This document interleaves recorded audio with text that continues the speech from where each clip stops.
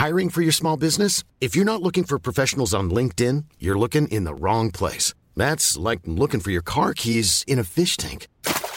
LinkedIn helps you hire professionals you can't find anywhere else, even those who aren't actively searching for a new job but might be open to the perfect role. In a given month, over 70% of LinkedIn users don't even visit other leading job sites. So start looking in the right place. With LinkedIn, you can hire professionals like a professional. Post your free job on linkedin.com/people today.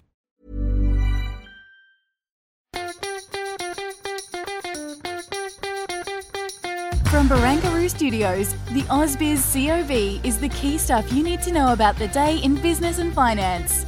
Well, hello. It is June 30. It is a Wednesday. It is the end of the financial year. I'm David Scott. This is the COB podcast at AusBiz. I'm joined by Annette Beecher. I'm lucky today. Annette, how was your day? Oh, she was a pretty busy one. End of financial year. Lots of people saying there's buying, there's selling. In my old life as in investment banking, I mean, currencies, bonds, everything gets belted because it's month end, quarter end, and end of financial year. So don't read too much into some of these moves. Yeah, we dribbled into the close. We did finish higher, and that pretty much sums up the entire year, it's got to be said. Up 24% in FY21. That's the largest gain in 34 years. We've had 9 months on the trot when it comes to gains. Looking ahead, you've got to wonder, a lot of this has been reflecting what's going on with liquidity from central banks. Yes, earnings have come to the party, but they must continue to do so, you'd expect. Otherwise, it's going to be a little bit tougher from here. Well, it's splash the cash, it's the rebound trade, it's spending money at home because they're not letting us leave the borders. Although, as a tip though, if you see that the Aussie stock market is up 25% over the year, dig into your super balances and see how they're going because you can move them if you're not happy. Yeah, it's a lot of people are going to be doing that benchmarking and seeing how the fund performed against a variety of benchmarks. Of course, super funds, unless you've got a very high risk tolerance, aggressive, probably not to be entirely allocated to equity markets, but we digress. Anyway, look, a big factor that will probably determine how we go and fare from here, particularly the material sector and maybe elements of education and tourism, is what happens in China. And I pay pretty close attention to what's going on there at the moment. We saw some PMI data out of there today, both manufacturing PMI and particularly the non-manufacturing, the services component. No real noticeable loss of momentum again. What do you make about what's going on in Australia's largest trading partner? Yeah, it seems that, we've had quite a few of our guests show us the charts about the China credit impulse, and it has been firmly decelerating this year. Just those, Chinese manufacturing numbers, 51 for manufacturing, 55.5 for services. Like, we're not falling off a cliff here, but in terms of being in the expansion territory, that margin is getting thinner and thinner. So I think subsequent months are going to be watched very closely. Yeah, that services component, which of course is now the largest part of the Chinese economy, it was the lowest, the fourth lowest reading on record, and excluding the lockdown period last year, it's the weakest report since the GFC. So yeah, a few eyes are going to keep on that. Yeah, I'm really like a hawk. We'll get some more data coming out about the Chinese economy in the next couple of weeks. I think it's really key. What policymakers choose to go there? Do they go and turn on the credit taps again and try and be more short-termism? They've got, I think, the Communist Party's one of the 100-year anniversary is coming up, or there's a couple of important events coming up. The 5-year plan is up next year as well. I wonder whether they might go and try and smooth things over again, or will they go and actually look to reduce those longer-term financial stability risks by having some short-term pain. Now, the last time it happened, of course, it did not end well. It did not end well, no. Yeah, so I'm really interested to see how it's going to play out. But whatever they choose to do, those policymakers, it will go and impact your investment portfolio. So make sure you pay attention to that Chinese data. Look, let's get back to the equity market here because cracking a year. And one of the reasons is Telstra. Telstra is been the turnaround story. Everyone's kind of described it as being like that old uncle who used to go and wear the sweater and just slowly disappearing into nothing. In the corner, yeah. But all of a sudden, it seems to have been resurrected from nothing, and a turnaround story is on the way. I had a good chat with Adam Dawes from Shaw & Partners to go and close off the program today, and he's quite bullish. He's got about a $4 price target on it. That's another 10% high from where it's trading at the moment. The comeback kid. Well, it helps that they're selling some of their poles and wires shall we say, for I think about $4 billion, and they've promised some of those proceeds to shareholders. So that's why Telstra is one of the performers today, because it's not just about being a dividend stock, it now can be a splash cash stock. Well, Dawsey's feeling pretty confident about the outlook for Telstra. Let's go and put it to our guests on the call today. So we had Henry Jennings from Marcus Today and Andrew Violant from DP Wealth Advisory. Let's get their view as to whether Telstra is a buy. Don't mind this deal. I don't mind Telstra. It's boring. It's dull. It yields 4.2% fully franked, with potentially more now because of this deal that they have done. And, there's a lot of things to like about dull businesses sometimes, even, when all the more sexy businesses are going well. Telstra has been a steady achiever, shall we say, and maybe Andy Pence somewhat on the right track now. A good mate of mine once described Telstra as technicati. And probably the only thing I'd be mindful of if Telstra is that special dividend is in there, because that NBN money continues to help fund part of the dividend. So if for whatever reason they suddenly had some growth aspirations, whereas Telstra at the moment is the levers they're pulling is more around cost control, that T22 and obviously 5G that Henry just referenced before.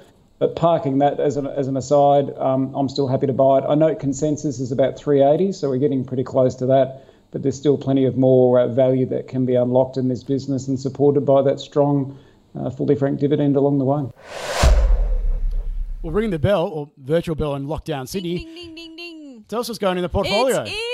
It's in. I've been doing these on and off, and this is one of the first times I've heard an emphatic it's in the portfolio. My goodness, everyone's bullish on Telstra. Maybe the contrarians out there, all their ears are pricking up. But it's certainly looking a pretty good story at the moment. I think it's up like 27% calendar year to date. So 6 months, 27%. Yeah, I'll go and bank that any day of the week.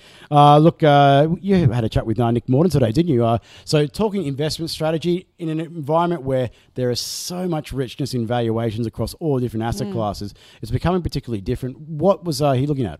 Well, we started with the COVID trade. I know that sounds like a dull one, but he said don't do travel, so avoid travel. He liked a couple of the retailers like Super Retail, Harvey Norman. He said there's still some value to run in there. We talked around the grounds, fixed income. He thinks US bonds are way too expensive. He says even if you think inflation is transitory, they should not be at 1.5% for 10 years. And then we sort of kept trickling on to the banks, as you said, looking pretty rich. He swapped out a Westpac and bought QBE, for example. So that's basically probably the rising bond yields. That's part of the income story there as well. And look, you'd expect in better economic times people be able to go and afford insurance, which is obviously a benefit as well for a company like that. And a sector that got a bit smashed as well. So yeah. It's. I've got to say that a lot of. I remember back during the peak of the pandemic last year in sort of March and April, and I remember at the time writing a whole bunch of blog posts and saying, this is the lowest level that XYZ's bank share price has been in like 30 years and stuff like that, and it actually has triggered me. I said, you know what? What's the likelihood that the Australian government's going to let these things fail? And I took advantage. So that was one of my better calls. It's one of the few ones I've ever made. But that was a nice one. Look, I digress. Look, we had plenty of good guests on the show that come in today. That we had Jesse Hamilton, Wilson Asset Management's Chief Financial Officer. He came on to discuss that takeover of Templeton Global Fund. Yeah, it's a merger, but look, let's be honest, it's a takeover. So I went and asked him a couple of questions about, what does it mean for unit holders, and what does it mean potentially when it comes to investment strategy and implications moving forward? Because much bigger fund, globally focused now, a much bigger universe here than the ASX. So lots of opportunities out there, and can throw its weight around as well, which is going to be one of the factors. So you'll be a big buyer, very big buyer. We know that Wilson Asset Management doesn't mind being aggressive when it comes to getting things that it thinks maybe a little bit undervalued. So watch this space. Look, I probably have to go and finish off with what's going on here in Australia with the vaccine rollout or lack thereof, and just everything else. Mixed in between. Messages are appalling. Yeah, it's quite difficult as an Australian to go and sit back and watch the bickering and the misinformation which is coming from all different people, from elected and unelected officials at the state and federal level about what should and shouldn't be done. There's no singing from the same hymn book. And I'm really concerned because where does this end up? No one's going to be confident to go and do anything. I didn't think we'd be back here with South Australia shut, Queensland shut. I guess, some of the more interesting columnists in certain newspapers saying, Sydney was due for a shutdown. Apparently we asked for it.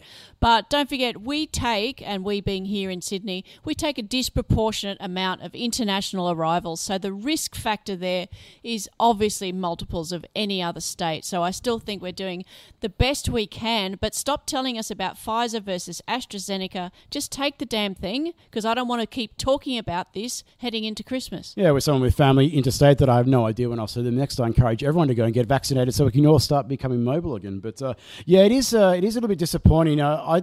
Where's the campaign to go and give the information about the risks and the benefits from the vaccines? Like the one thing with AstraZeneca, I can't believe that the narrative being is allowed to go and unravel and how it's some incredibly unsafe thing when you look at the actual statistics.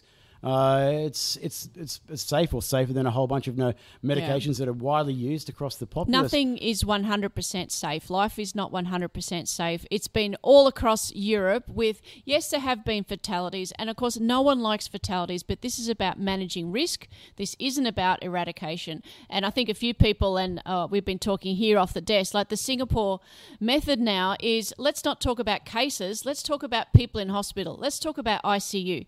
Let's talk about the serious end of this virus, not the fact that a couple of contagious people without symptoms happen to hit the pub. Yeah. Look, this time in a week we'll have digested the RBA decision. It would have arrived yesterday in a week's time. And do you reckon this could potentially go and have some ramifications? You're an expert in this space and there's lots of uncertainty. Would the bank go and become more cautious and actually go and act upon that caution? If we get an unraveling a bit more than what we've already seen? Well, as I looked up today, apparently it was March 22 that they announced that July 6 will be the big D-Day, and I'm sure they didn't expect that this would be the background. Had they been surprised by the data, the employment, GDP, all of that has surprised to the upside, but here we are being locked down, week after week. I'm starting to think, I remember we had this discussion before when the Governor Lowe spoke in Toowoomba. He tried to be dovish. Literally an hour later, he was slammed by a strong employment report. So nobody listened to that speech after that employment report hit. So I think he has another chance. But having said that, the biggest dovish shock that they could deliver the market is not buy the April 2024 bond and push it out to November. That boxes them into a corner that they can't climb out of. So I don't think they'll do a dovish surprise on the policy changes. I think they're pretty much baked in. But he could spend a long time, again, reiterating that speech. Where's our upside surprise to wages? Where's our upside surprise to inflation? We're a long way away from normalising policy. Yeah, and it's going to be a long time until we probably get back to normal based on what the current vaccine rollout is. I do wonder, they put a lot of emphasis on that Aussie dollar, and if they were to go and surprise, and they have the perfect opportunity, in my book, to go and make that decision if it comes to that bond roll out to November 24, that would go and kapow, poleaxe that Aussie dollar. So if it's that important to the RBA, that is an option. I also saw a poll out today from Reuters saying that every single economist says there won't be any roll. No change. And immediately I just thought, one of my great mentors when I first started out in the industry in finance said to me, Scotty, when you hear economists agree, run for the hills, do the opposite because it's likely to go and be the exact opposite outcome. But there's nothing worse because as my old hat was an economist, if we all sat around and agreed, as a trader, it's almost worth taking the contrarian side just on risk reward. Yeah, well, we know the markets have pretty much got it priced in now, so there's always the room to go and surprise.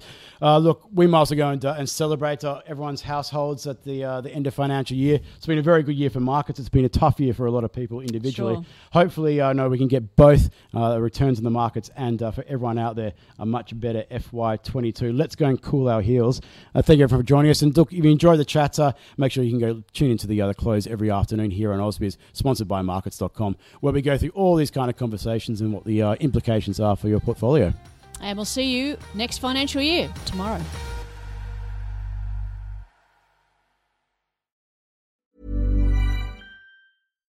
When you make decisions for your company, you look for the no-brainers. And if you have a lot of mailing to do, Stamps.com is the ultimate no-brainer. It streamlines your processes to make your business more efficient, which makes you less busy.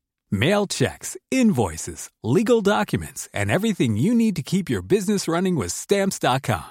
Seamlessly connect with every major marketplace and shopping cart. Schedule package pickups and see your cheapest and fastest shipping options from different carriers, with rates up to 89% off USPS and UPS rates. And with the Stamps.com mobile app, you can take care of mailing and shipping wherever you are. Make the same no-brainer decision as over 1 million other businesses with Stamps.com. Sign up with code PROGRAM for a 4-week trial, plus free postage and a free digital scale. No long-term commitments or contracts. That's Stamps.com. Code PROGRAM.